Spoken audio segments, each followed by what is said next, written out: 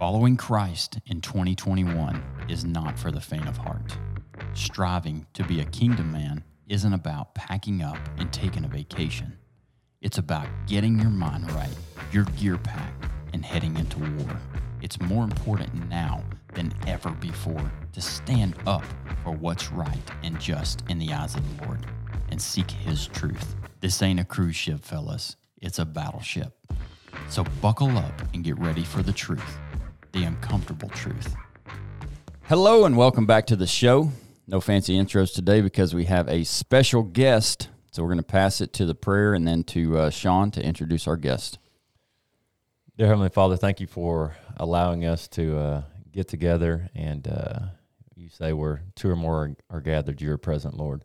Lord, help us honor that and bring out the things that will resonate with anyone listening for your glory, Lord. Thank you for our guests and their time today and their willingness to sit down with our group and talk. And bless this time and help us be great stewards of your word and your light every day. In your name, amen. Amen.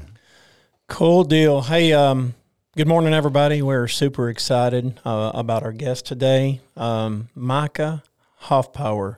He's a friend and business colleague of mine, and he played professional baseball. And Micah was kind enough to drive over here this morning and join us all the way from Jacksonville, Texas, which is about an hour from where we live in Hallsville, Texas. So anyway, one of the reasons I wanted to ask Micah to come on this morning and is I feel like that there's testimony in accomplishing something that very few people accomplish. And I heard a statistic one time that less than 1% of people who play baseball ever make it to the major leagues. And so we're excited just about Micah's story. And Micah, if you don't mind, will you tell us, just maybe kind of starting off with college, a little bit about your road to the majors? Sure. First of all, thank you guys very much for having me today. When Sean asked me to do this, it was pretty cool. We were talking about the podcast, and I'm not a podcast guy. I have to write things down, and we're not either. Yeah. You're in good Still company. Still learning. So I read and write, and that helps me. But whenever he said this, so I started listening to it and absolutely enjoyed it so far. So thank you guys for that.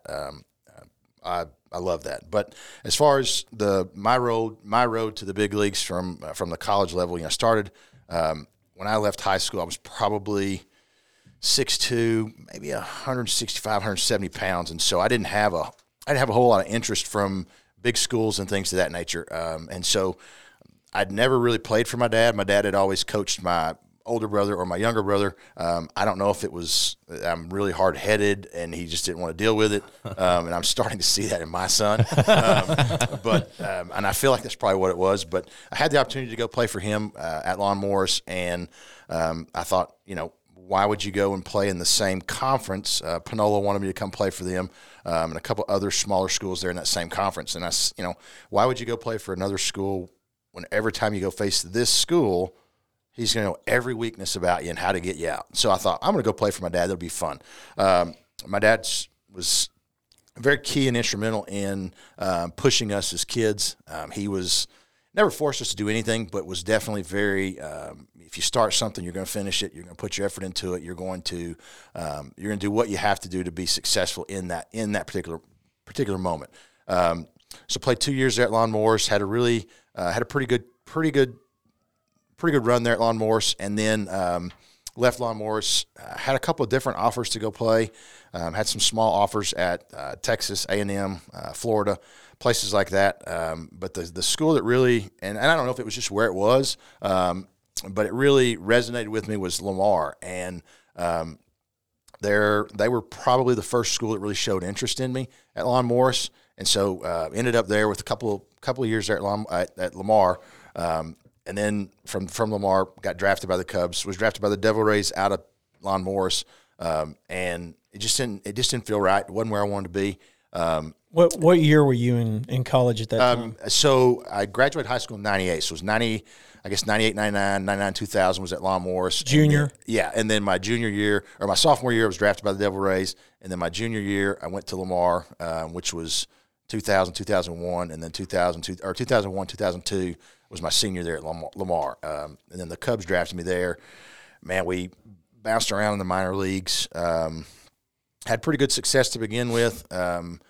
Realized what it meant to play a full professional season, and it's a lot different than playing, on Tuesdays and Fridays. I mean, you're playing 7 days a week.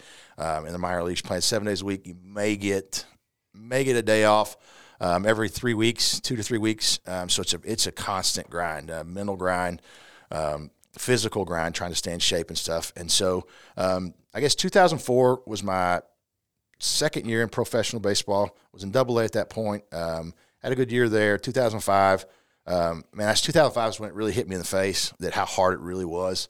I got to the AAA level, and man, I don't know if it was I don't know what it was, but I guess mentally, I didn't feel like I was as good as some of the guys there, and I was defeated. But I didn't feel like that was the end for me. And so then in 2006. I got called into the office, and this is kind of where my career, like my mindset changed. I got called into the office, and the guy, his name was Dave Bialis. He was our minor league field coordinator, and he says, Micah, look at this board. So I glanced up at the board, and he's, where do you see yourself? Of course, I'm looking around, and I'm like, I don't see my name, Dave. What's going on? He's like, well, we're trying to figure out where to put you. Oh, crap. Okay.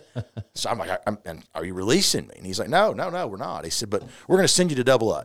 And he said, we've got this young kid there that we really want you to help. And boy, that was like a dagger because it was like, oh, crap. They want me to be a coach. I'm now the old guy. Yeah. How old were you at that time? So that was 2006. I was 26. I mean, I wasn't old by any means, but minor league baseball. Yes, at the Double-A level, you're starting to get a little bit older. And in the way I looked at it was, I just spent a full, almost entire season in Triple-A, and now I'm going backwards. And so that really was, it was a gut check. And so that's kind of when my faith kind of started. It was no longer in my hands. I didn't have control at that point. And so it was like, man, what do you do here? And so I asked them to release me. They said no. I asked them to trade me. They said no. And so then it was just like, okay, God, you've got this. I'm done. I'm out of it. You're in control here. Whatever happens, happens. Opening night, we were in Birmingham, Alabama. The guy hit a first baseman. He hit a double. Comes into second base and kind of starts limping. And we didn't think anything of it. Is what it is. Next guy gets a base hit up the middle. He rounds third base and he falls down. And I'm like, what's going on? And so they're like, everybody called me Hoffy. Hoffy, get your stuff. You're running. Of course, I couldn't run outside in a week, so that was kind of funny.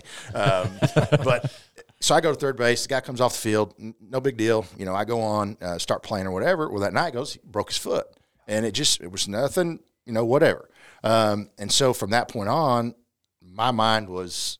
It was a different mindset. And so then finished that season through May. I hit more home runs than I'd ever hit. And then got back to AAA, continued to hit more home runs, and then ended up 2007 having a great start to the year. First invite to big league spring training. And then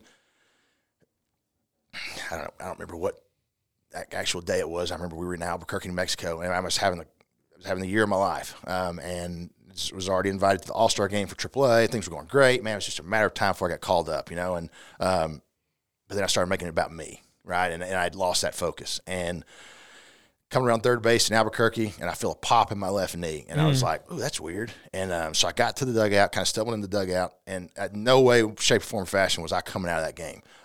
And our trainer, was like, come on, let's go. And I'm like, dude, I'm not coming out of this game. I'm not. There's no way you're putting me on the disabled list. And so he said, all right, Hoffpauir, if you can get your glove and you can walk from this dugout to first base and not fall down or not hurt, you can play. So I said, no problem. So I get up and I take a couple steps and I fall down. And I'm like, oh, crap. And he's like, let's go. So we go upstairs. Comes in, the doctor looks at me there. He says, Vincent, it's a meniscus. You're going to be out 4 to 6 weeks. And so I'm like, that's not that bad. 4 to 6 weeks will be okay. Get back to Des Moines. We were in Iowa at the time. Go in. They do an MRI there, and they come in, and then the doc there, the orthopedic there, comes into the stadium, and he says, "All right, Hoffy, sit down." And you guys know as well as I do, when somebody tells you to sit down, it's probably not good. Right. And he says, sit down. I said, "No, doc, I can't. Just tell me." And he says, "You've torn some cartilage, and it's going to require a pretty extensive surgery." And I'm like, "Okay, crap. Well, what do I got to do?" He said, "We have two options. You can do what they call a cartilage graft, and you're going to be out 1 to 2 years." Well, I mean, I'm 27 at the time. Like 1 to 2 years, that's career ending. I'm like, "What can you do to get me back on the field?" And he says, "We can do this. It's called a microfracture surgery." And I'm like, "What's that?" He said, "They're going to drill holes in your bone. They're going to let it bleed. You're not putting weight on it for 6 weeks. And at that point, then you're going to start rehab, and you're going to be slow." I'm like, "Well, that's no big deal. I'm already slow." So I wasn't too worried about that. So did that, got that done. But in all this, the blessing in all this was I'd never been able to put on weight. Like I couldn't put on weight no matter what I did. Workout, I was built just like you are. I remember. I just couldn't put on weight. And so in that 6 weeks time where I had no weight bearing, I got fat. I mean, literally I got fat because I sat there and they just was in a machine that bent my leg back and forth, and that's all I could do. I did that for 8 hours a day. Wow. And so I sat there. So then 2007, into 2007, going to spring training in 2008, got an invite to big league camp, got there, had a great spring training. 2008, man, went off. Like if I could bottle up what I did in 2008, I don't know if we'd ever met because I'd still be playing baseball. Wow. It was stupid. I played 71 games in AAA that year, had 25 homers, 100 RBIs, hit like 360. I mean, it was ridiculous. Wow. I got called to the big leagues about halfway through that year.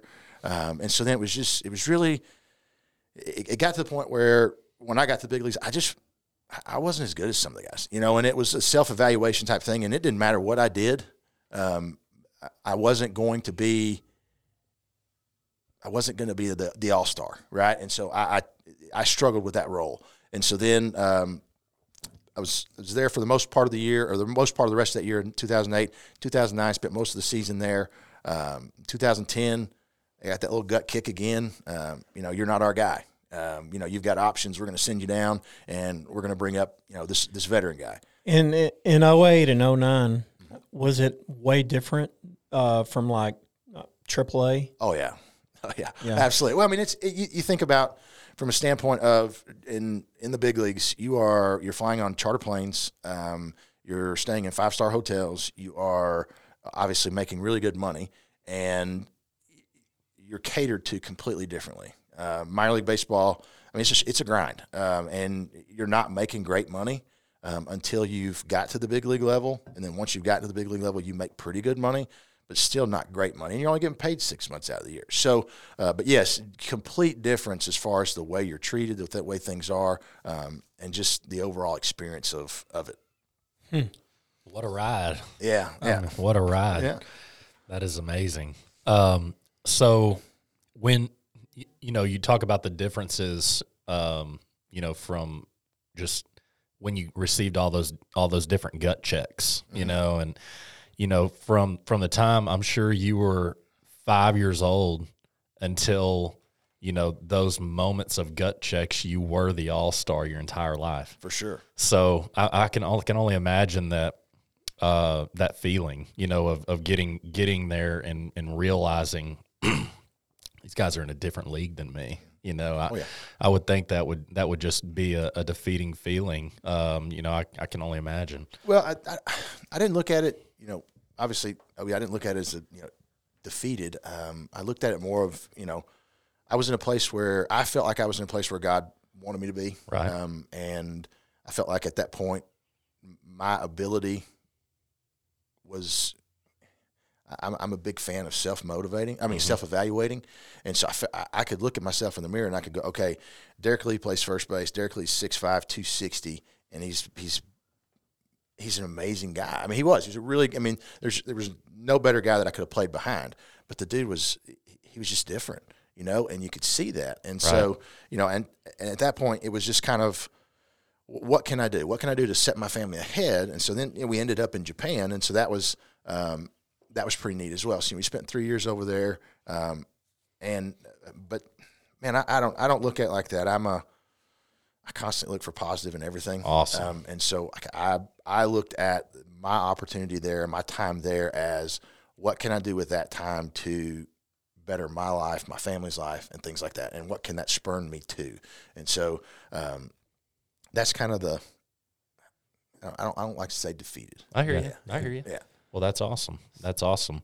I mean, I just I think there's a lot of people that would get defeated in that moment, and the fact that you didn't go that route, I feel like it's just a testimony, for the rest of your life, which is really cool. It's really special, in my eyes, it's really special because I don't know anybody besides Scott, which I don't know that well at all. I know you better than I know Scott, and Scott's Copeland. And he's been back and forth and just grinding it out in the minors for quite a while. And just to hear your story and to hear that coming from you and just reiterate, less than 1% of people accomplish what you accomplished. Okay. So that's amazing. That's truly amazing. And, and I think that's I think that's an awesome platform. And then the fact that just sit here and hear you talk about, I'm an optimist, and I believe without being that optimist, I don't know if you ever would have made it to that level. Sure. And I think that's huge, our mentality, whenever it comes to, going to level 2 or 3 or 4, our mentality is huge. No doubt. Absolutely. So, Mike, I got to tell you, Shane, when the guys told me you were coming on, I was excited because I was like, I'm fairly certain that's the same Micah that I played against in junior college. So I'm gonna do a little bit of a deep dive on the baseball side. Okay. All right, we're gonna have some fun. So I'm gonna tell you these things first that I know about Micah before we've ever met today. One of the sweetest left-handed swings I have ever seen. Okay, now in junior college, a lot of people don't realize this, but in junior college in Texas, there are some studs for various and sundry reasons that can be entertaining on occasion. And Michael was right. He was a slender guy, and you would go, there's no way that this guy can mash. And he would take a swing, and you'd be like, that is so effortless. I mean, I vividly remember it. Like, if anybody has watched, now, I'm not saying this to say, I know that you got to be careful in baseball. There's a lot of sacrilegious comments that can be made. Are you going Palmero? Or I'm going somewhere between Palmero and Griffey. Yeah. Like the stroke, it was that smooth. I can appreciate that. So I was really excited, and Shane kind of tasked me with, hey, do some baseball stuff because, as we know, that's my passion for sure.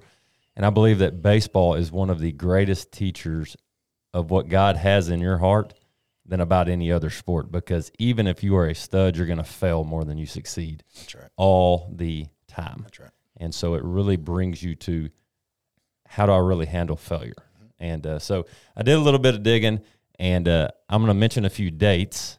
Lord. Okay. And I've got the information. So if you don't remember, I will tell the story from what I read.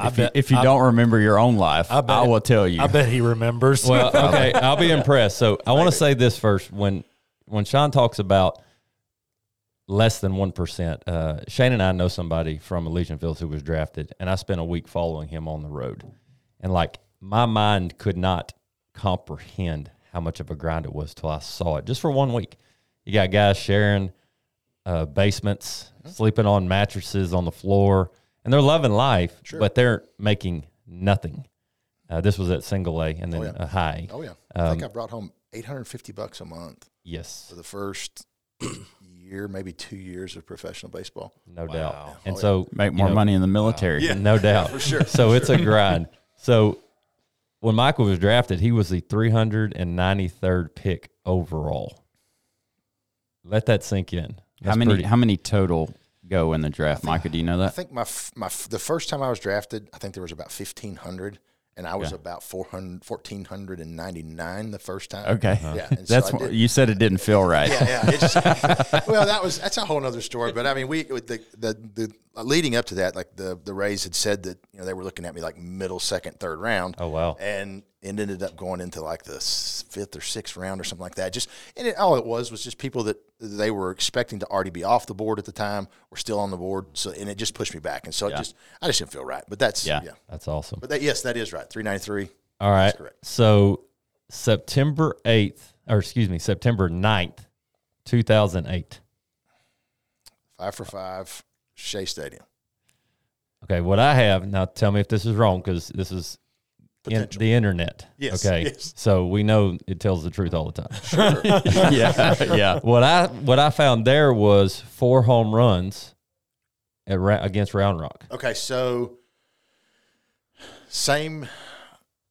different year. 2008 happened in Round Rock. And that would not have been in September. That would have probably been in May-ish. Okay.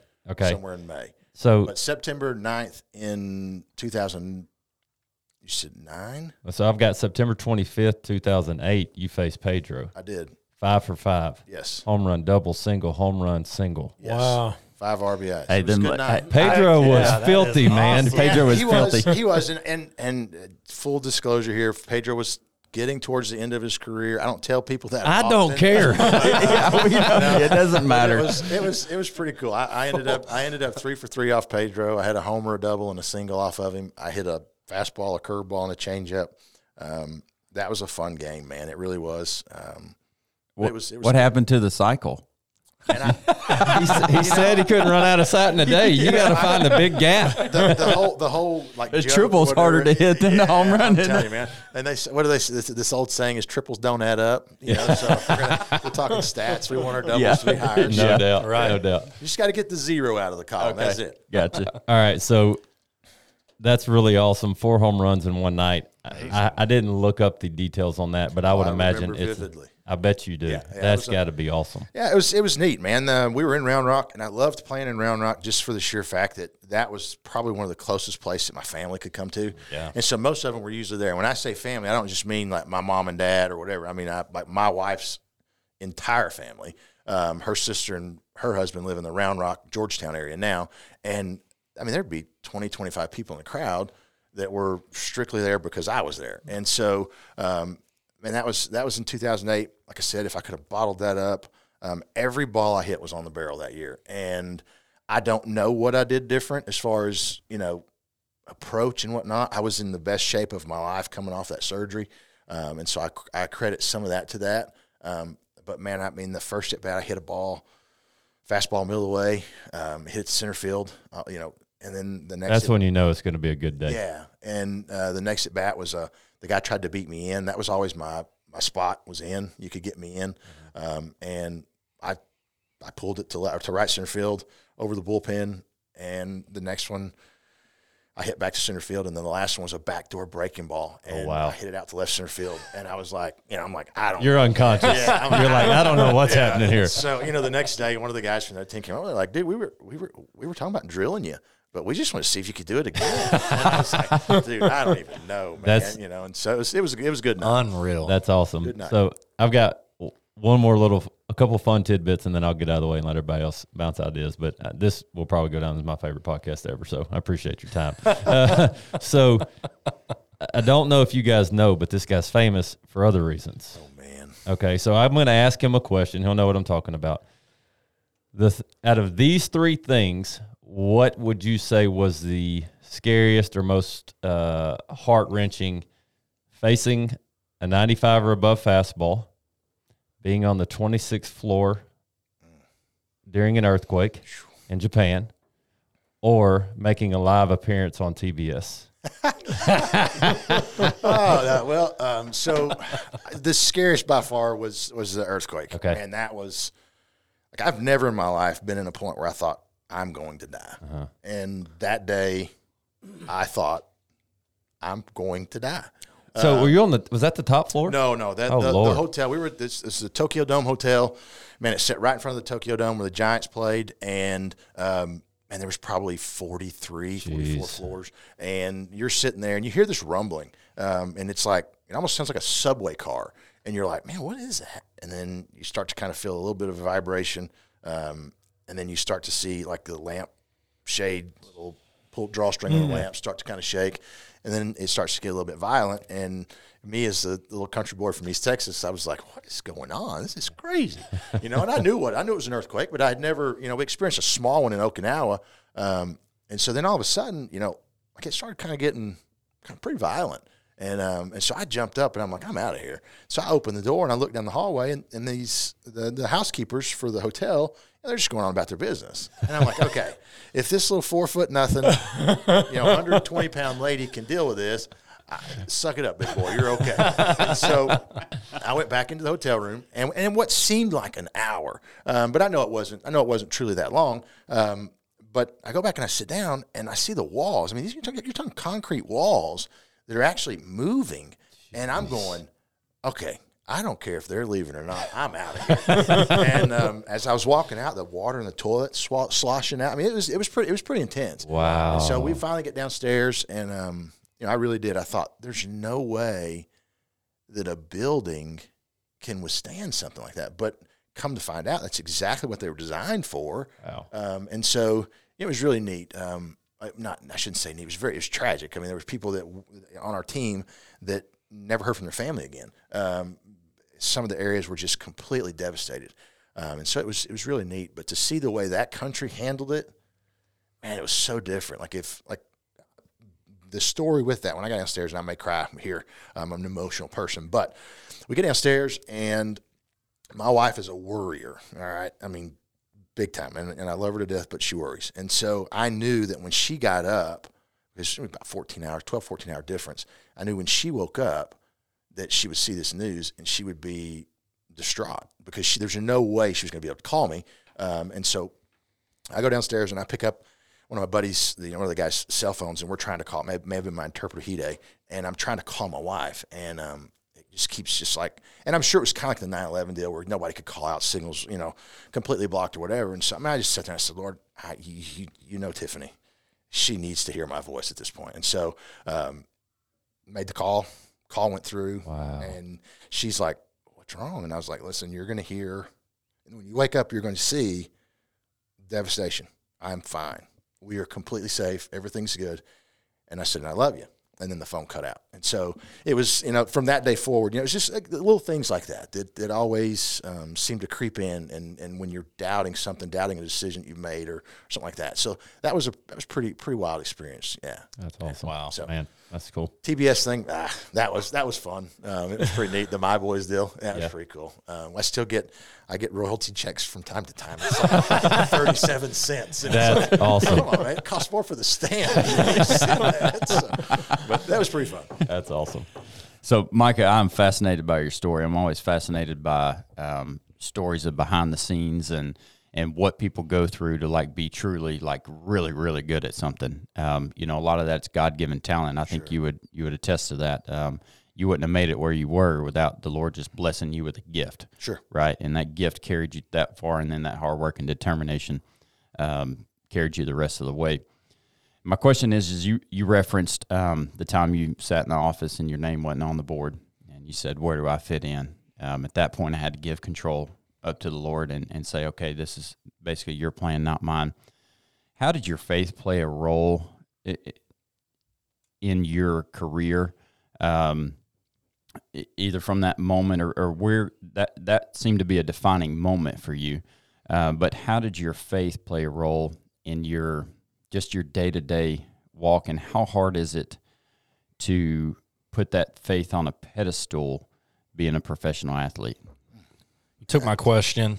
That was deep. That was my question. That's deep. So great question. I don't know. And first of all, I want you to understand. I struggle, even to this day, struggle daily with things like that. 2005 was the first of what I would consider many gut checks. But letting go of control has always been something that's hard for me. And my faith gives me the ability to do that. And so as far as the day-to-day trying to put my faith on a pedestal has always been a struggle for me. And I don't know why, but it has. And so that particular moment, that set me on a path to where I feel like I am now. But as far as like the day-to-day stuff, man, my goal was to surround myself in that clubhouse with other like-minded people, because I'm more of a do as I do type person. Like I want my actions to show that this is where my faith lies. And so did you have a lot, I'm going to interject. Yeah. Did you have a lot of the other guys in the locker room that were Christians that, you know, or was it? I think most guys, if you walked into the locker room and asked, they would profess to be Christian. Right. And I think that there's a smaller group that actually lived it. Right. And you know, don't get me wrong. I mean, I failed miserably at times. But I think that any given level we had, you know, you had 4 or 5 guys that you could really look at and go, okay, these are the guys that I'm going to be with. Awesome. And so that was things like that. But I mean, there's always, you see things, you see people doing things, actions and things like that you're like, man, that's tough. You got to steer clear of that, you know. And so I always went back to, I've been married for 19 years. I always go back to, you know, I don't want to put myself in a situation that is going to make my wife go, why would you do that? And so that was something that, you know, because there, not that there's probably plenty of those opportunities to do that. Yeah, absolutely. And so you just, like, that was something, and I pushed that back to my faith because I don't know. That's a tough question. But as far as my goal on a daily basis was to go out and honor and glorify God. If that be in going and serving meals at a soup kitchen, or going to the hospital to visit with kids that have cancer. Put yourself out there because you're there for a purpose, right? Yeah, I mean, I was ultimately trying to play baseball, trying to go as far as I could in that career, and in that sense. But looking back on it, I look back and I see things now that it's like, man, God put you right in that moment to speak to that kid, and what difference did it make in that kid's life? We had a kid in AAA in Iowa. His name was Tyler, and I didn't know anything about Tyler. Tyler was there all the time, and come to find out he's autistic. Well, I didn't know this. This kid just sat at the end of our dugout and he talked trash to us constantly, and it was funny. And to your team, to our team, yes. And so, and we always give him a hard time, and Tyler still calls me to this day. But we had a day where the kids got to go out on the field with us, and so Tyler wanted to come stand with me at first base. Well, I didn't. Like I said, I didn't know. I knew Tyler was autistic, but I didn't know the extent of it. Tyler didn't like for people to touch him. I had no idea. And so he gets to first base, and I just reach up and I put my arm around him. And no big deal. So we do the national anthem or whatever, and he runs off the field. I come off the field, you know, a little bit later. His mom's sitting there. She's just bawling. And I'm like, what's wrong? You know? And so we'd kind of gotten to know the family a little bit. And I go over and I was like, hey, is everything okay? And she's like, yeah. She's like, you don't understand. She's people won't touch him. And I'm like, well, what do you mean? And she's like, you gave him a hug. She said, myself and my husband are the only people that have ever given him a hug. And so from that moment, it was like, okay, all right, God, I see you. I got you. Right. You know, and so like those kind of things, there's always constant reminders, and looking back on it, man, it just, I don't know. I hope that the actions that I took throughout my career have made an impact on somebody. Some of those seeds you'll never see come to fruition, but I hope that the seeds that were there and that were planted and that were hopefully watered a little bit will make a difference in someone's life. That's awesome. We talk about that a lot in here as far as like what our job is not to save other people. We can't do that, but to cast those seeds. That's what God calls us to do. Well, I think like on everybody's mind, you know, about, you know, when we knew that you were when you accepted our request to come and be with us, you know, we all were thinking, you know, this is how the world looks at major league athletes. You know, this is what we see. You know, we see all the the sexual harassment, sexual abuse situations. I mean, it's all over the news right now with the Houston Texans quarterback. I mean, we see we see the bad stuff, and we think about professional athletes and we think about these guys that are on top of the world. We think they're confident. They, just from the world standpoint, they have it going. They got it going on. The red carpet's rolled out for them, and we were excited to hear and still are just excited to hear about how you navigated, being in that climate from a Christian from a Christ-based standpoint. And so it's really cool to just see that, it's almost like you took what we try to do in our lives, like Shane's talking about, surrounding yourself with people like-minded, surrounding yourself with people that are going to encourage you and keep you on the right path and just always point you in the right direction. You use those same concepts and those same things in your life in the locker room. Yeah. Which is awesome. Yeah. Well, and very cool. To be honest, man, from the professional athlete standpoint, man, it is. You do see a lot of it. You do see it, and I'm not saying the sexual harassment, that kind of stuff, but you do see a lot of, we were rookie hazing type stuff or whatever. Right. You get up at the front of the bus, and everybody on the bus is just firing really embarrassing questions at you. And I'll never forget, I had a guy, and he asked me, he says, "Have you ever cheated on your wife?" And I just stood there, and I was like, he really just asked that? And I was like, no. And he was like, really? And I was like, no. He was like, oh, okay. And I'm like, are you serious? You really asked that question? And this guy's been in the big leagues for years. I'm like, and I've been there 2 weeks. I'm like, you really just asked me that question? Of course, everybody's like, you're saying that? I'm like, that's ridiculous. And so, there were things like that went on. But I think, man, it's just, they're no different. They face the same realities, the same struggles that we face on a daily basis. Those guys face it. It's a whole different level. Right. I can't imagine with the way social media and all that is these days, I cannot imagine how hard it is to actually be an athlete, to be put on that pedestal, because everything that you do and or say is out there. And under a microscope. Yeah, and I can think of some of the things that I saw happen that nowadays would have been all over social media, and you'd have been like, that guy's career is over. And so it's interesting. It's interesting to see the difference. But really, realistically, they face the same struggles, the same realities that we face every day. It's just it's a different level, I guess you could say. Right. It's interesting to come at it from that point of view of compassion. You have compassion for those guys because you know what they're going through, and especially with the way the world's changed now with social media. It's like the world puts them on a platform, and then they crucify them when they sin. Right. We're all sinful. Amen. We're all sinful, and they're put in this position to where it's hard not to really mess up. Sure. Because every opportunity in front of them is encouraging them to mess up. Right. I got another gut check question for you. Ready? Yep.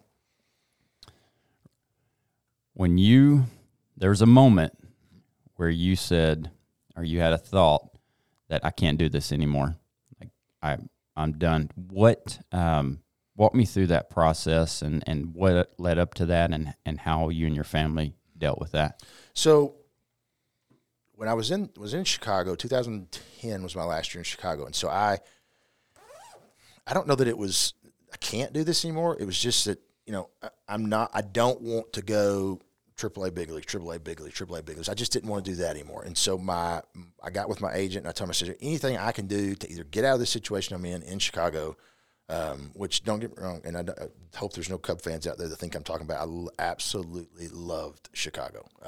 Loved it. Would have played 20 more years there if I would have been given the opportunity.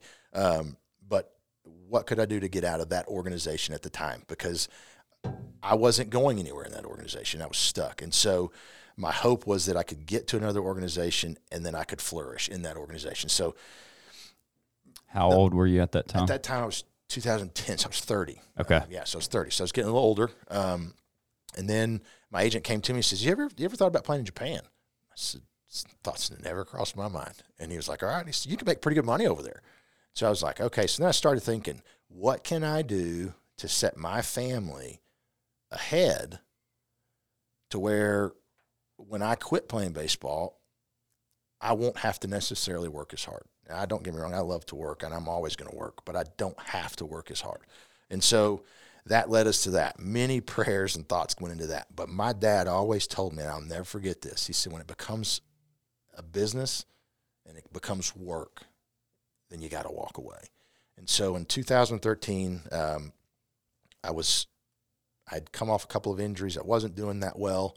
Now, granted, I was making the most money I'd ever made in my life, but I was bitter. I was resentful of the game. I was resentful of the work that I was putting in, everything. I was bitter about everything. I felt like I was letting my family down, and we had them in Japan.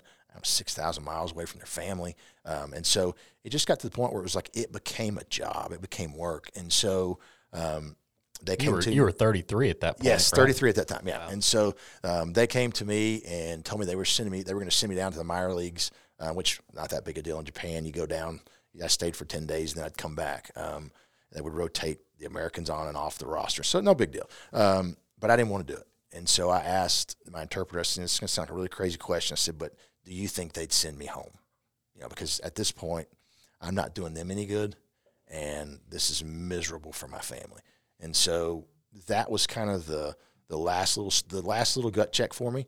And so he came back and he said, Micah, they're going to send you home. And I was like, okay. And it was. I mean, we were at peace with it. My wife is. She's been my biggest fan, my biggest supporter from the beginning of this thing. And you have to have that in order to succeed in that career path. You have to have that support at home, because she never once openly said, I'm sick of this. Wow. It was always, gung ho. Wow. I'd get sent up, or I'd get Incredible. sent down. She'd pack the apartment. And then she'd get in the car and drive. She had to drive home from Iowa. Drove home, and then 5 days later, we drove back to Iowa. And so she's just a trooper, man. And That's awesome. Yeah. And so anyway, really, really, really cool deal. That's right. good, man. Awesome. So another question popped in my head as we were talking about your travels and your journey. So not necessarily directly in the game, but it could be. You got to see a lot of cool stuff. I mean, that's living in another place completely out of the U.S. is awesome. What are maybe a couple of key moments that baseball took you on a journey that you're like, man, I'm really glad I got to experience this? And it could be in the game, outside the game. And then who might have been one of the most impactful people, not family related, along your journey through baseball? Yeah.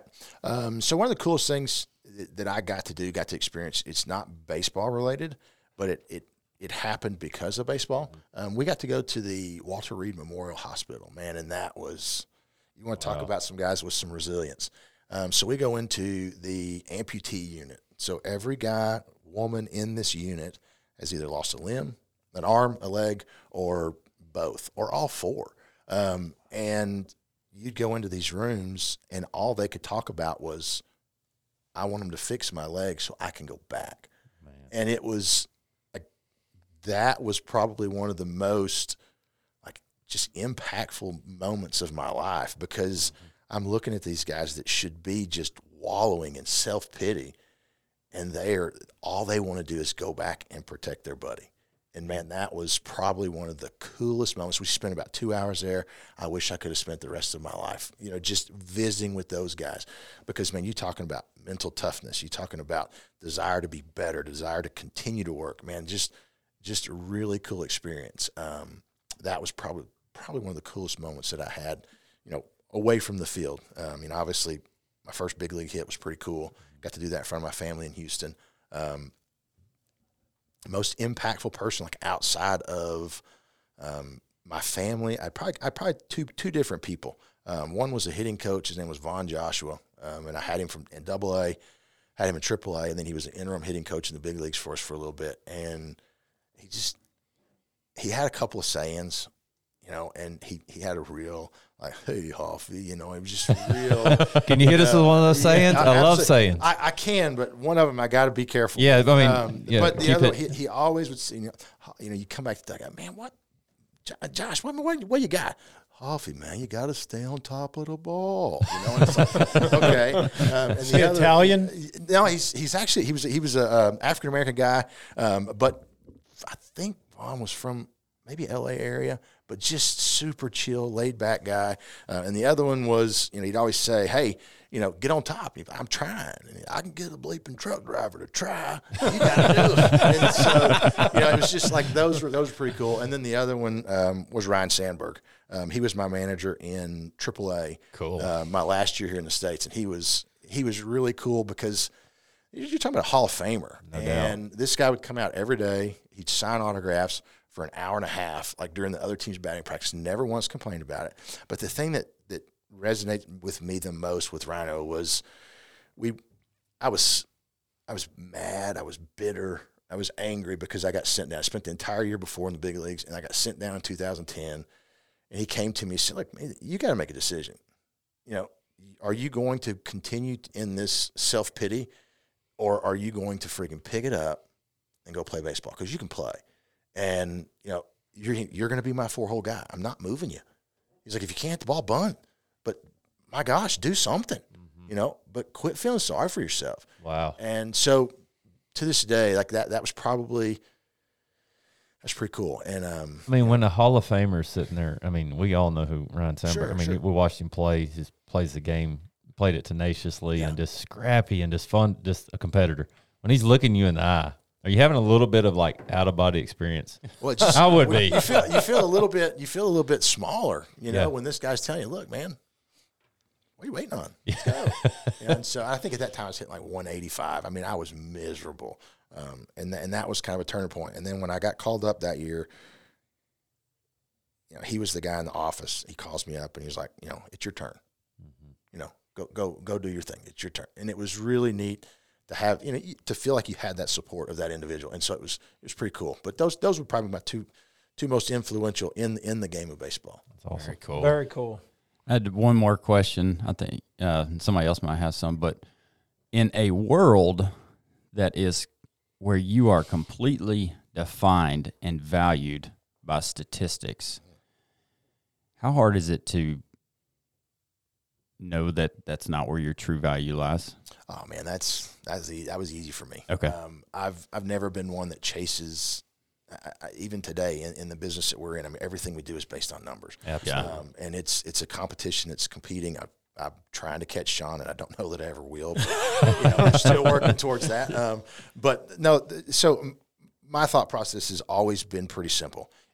When you're talking about numbers, if I'm putting in the work and I'm doing what I'm supposed to do on a daily basis, my numbers will be there. And I have believed that from, the time I was little. If I am working and I'm putting forth the effort that it takes to be successful, and we all know that effort. You're putting forth that effort to be successful, you're going to be successful. And so, but as far as my value, man, my value has – now, there are times where my value was 100%. Am I hitting 300? And it was those times that it took – fall back to, man, where is my life centered? What am I centered on? And – you know, as I've gotten older, as I've become a parent, as I've become more mature in my marriage with my wife, it's gotten more and more to that Christ-driven life, and making sure that when I'm making a decision, that decision is based on how is this going to impact the kingdom of God. Not is this impact. Yes, don't get me wrong. I want to be successful. I want to make enough money for my family to be comfortable and not have a burden.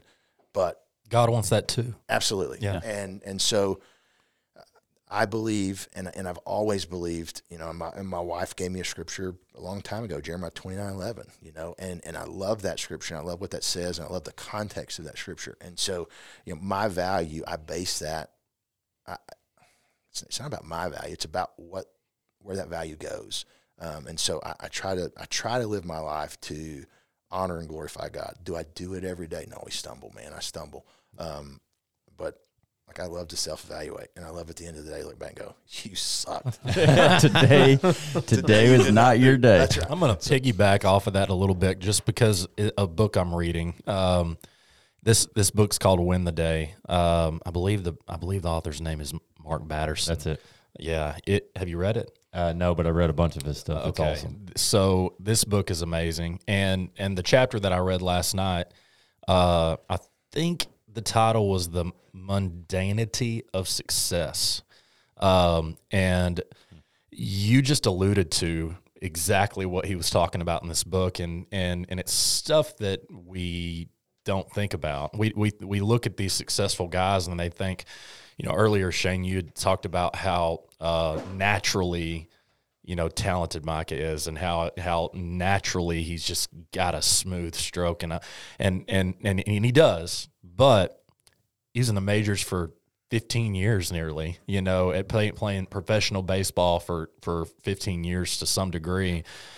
I mean, you had to work every day. You had to work every single day, and you couldn't take it off. It was every day, and ultimately that led to that mundanity, that every single day. It's not pretty. It's work. Mm-hmm. It's work, and you're working at it every single day. And I just think that's cool that you recognize that it's not a sprint, it's a marathon. Sure.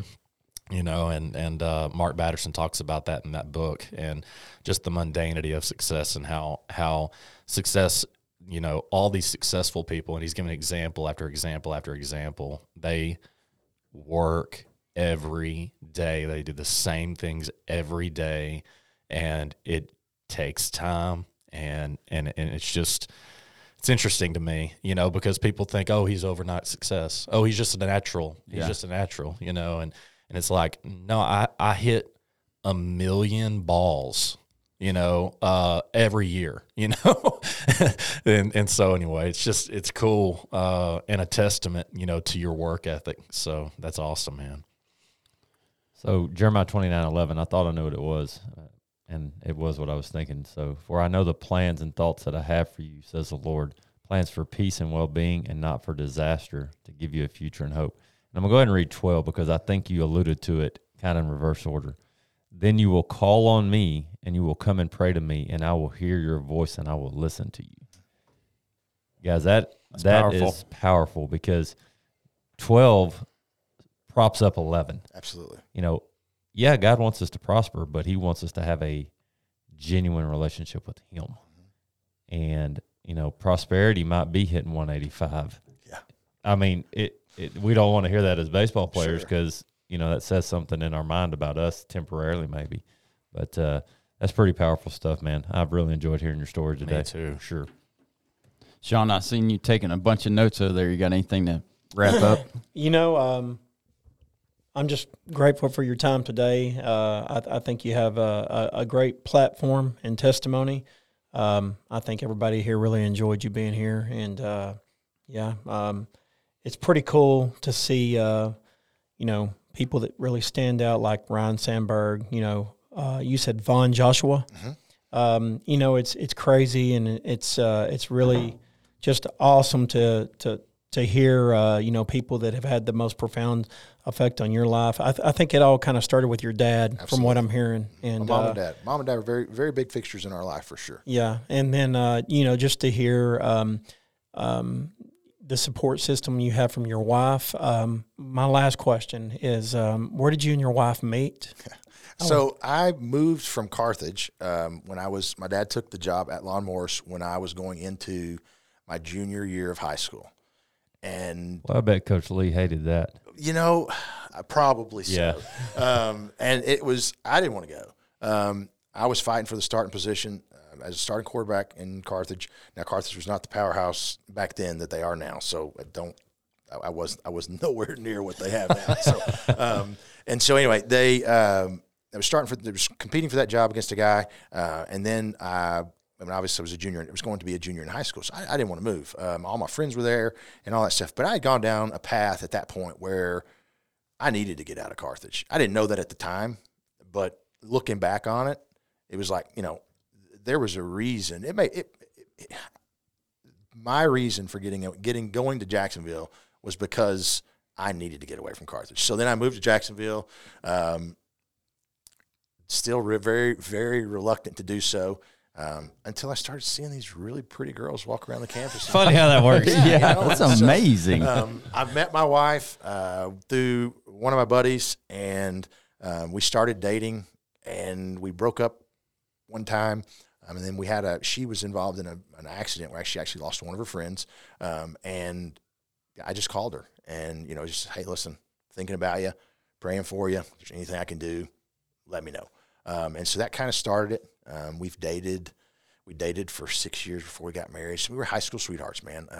And awesome. Yeah, we've been together for almost 25 years together now. So, but man, she's an amazing woman. That's awesome. I've always heard behind every great man is a great woman. For sure. And it sounds like you definitely have one. That's awesome. For sure. All right, I got one more quick question because you mentioned at the very beginning that you read and write, and that's kind of your thing. And I always am fascinated by how people take information in and process it and put it into action. So other than the Bible, what is one of your favorite books, either all time or that you've read recently or, anything, anywhere in between? That's a tough one right there, man. I used to not read a whole lot. I used to just get up and I'd read my Bible in the morning. And which, don't get me wrong, that's great. And I try to do that every morning. But here recently, I've started reading a lot of C.S. Lewis books, and the one I'm in right now, and it's just baffling to me, and I'm doing everything I can to get through it. But it's called Mere Christianity. Man, it's tough. It's a tough read, man. I had to reread every paragraph twice. Yeah, it's so tough. But I mean, that it's dude's deep. intelligent. Yes, man. But got a little Bible study group or accountability group, whatever you want to call it. We meet and we were talking about it, and they were like, man, if you can read this book and you can honestly walk away from it and believe that there is not a Lord and Savior in the world, you've got another thing coming. So I was like, dude, I got to read that. That is awesome. And so reading through that one right now. Favorite book, man. Holly, you put me on the spot there. You're trying to make me think a little bit. I don't know. I used to read a lot of novels. I read the whole Harry Potter series. I wouldn't say favorite by any means. I don't know. I don't know. I'd have to think about that, man. I really would. Cool. But that Mere Christianity right now. I'm reading another one called Redefining Possible, and I'm reading Holiness of God, I think is what it is. I just started. It's a good one. Yeah, I've read it. Just started that 2 or 3 times because I feel like I have to reread that book a lot. Yeah. The cool part about that I hope our listeners take away from that I know I did, is that we don't always have to stay the same. You mentioned, and we have all probably said something similar to this, that you used to not read a lot. Yeah. And then you also mentioned having an accountability group. Those are all things that are vital for men in the world today to lead lives for the kingdom of God. Absolutely. And so I hope people take that away for sure. Awesome. All right. That is another episode of The Uncomfortable Truth. We want to thank Micah. Thank you, we Micah. appreciate you being here and kind of just opening up to us. It's been wonderful to sit here and listen to you, listen to tell your story. If you're listening out there, that was an incredible story. I'm sure you feel the same way about it as we do. But I think Micah would tell you that you don't have to be a professional athlete to make a positive impact on somebody's life today. So look for opportunities around you to be that positive influence, to be that positive impact for the people around you, for the people that God's going to place in your life today.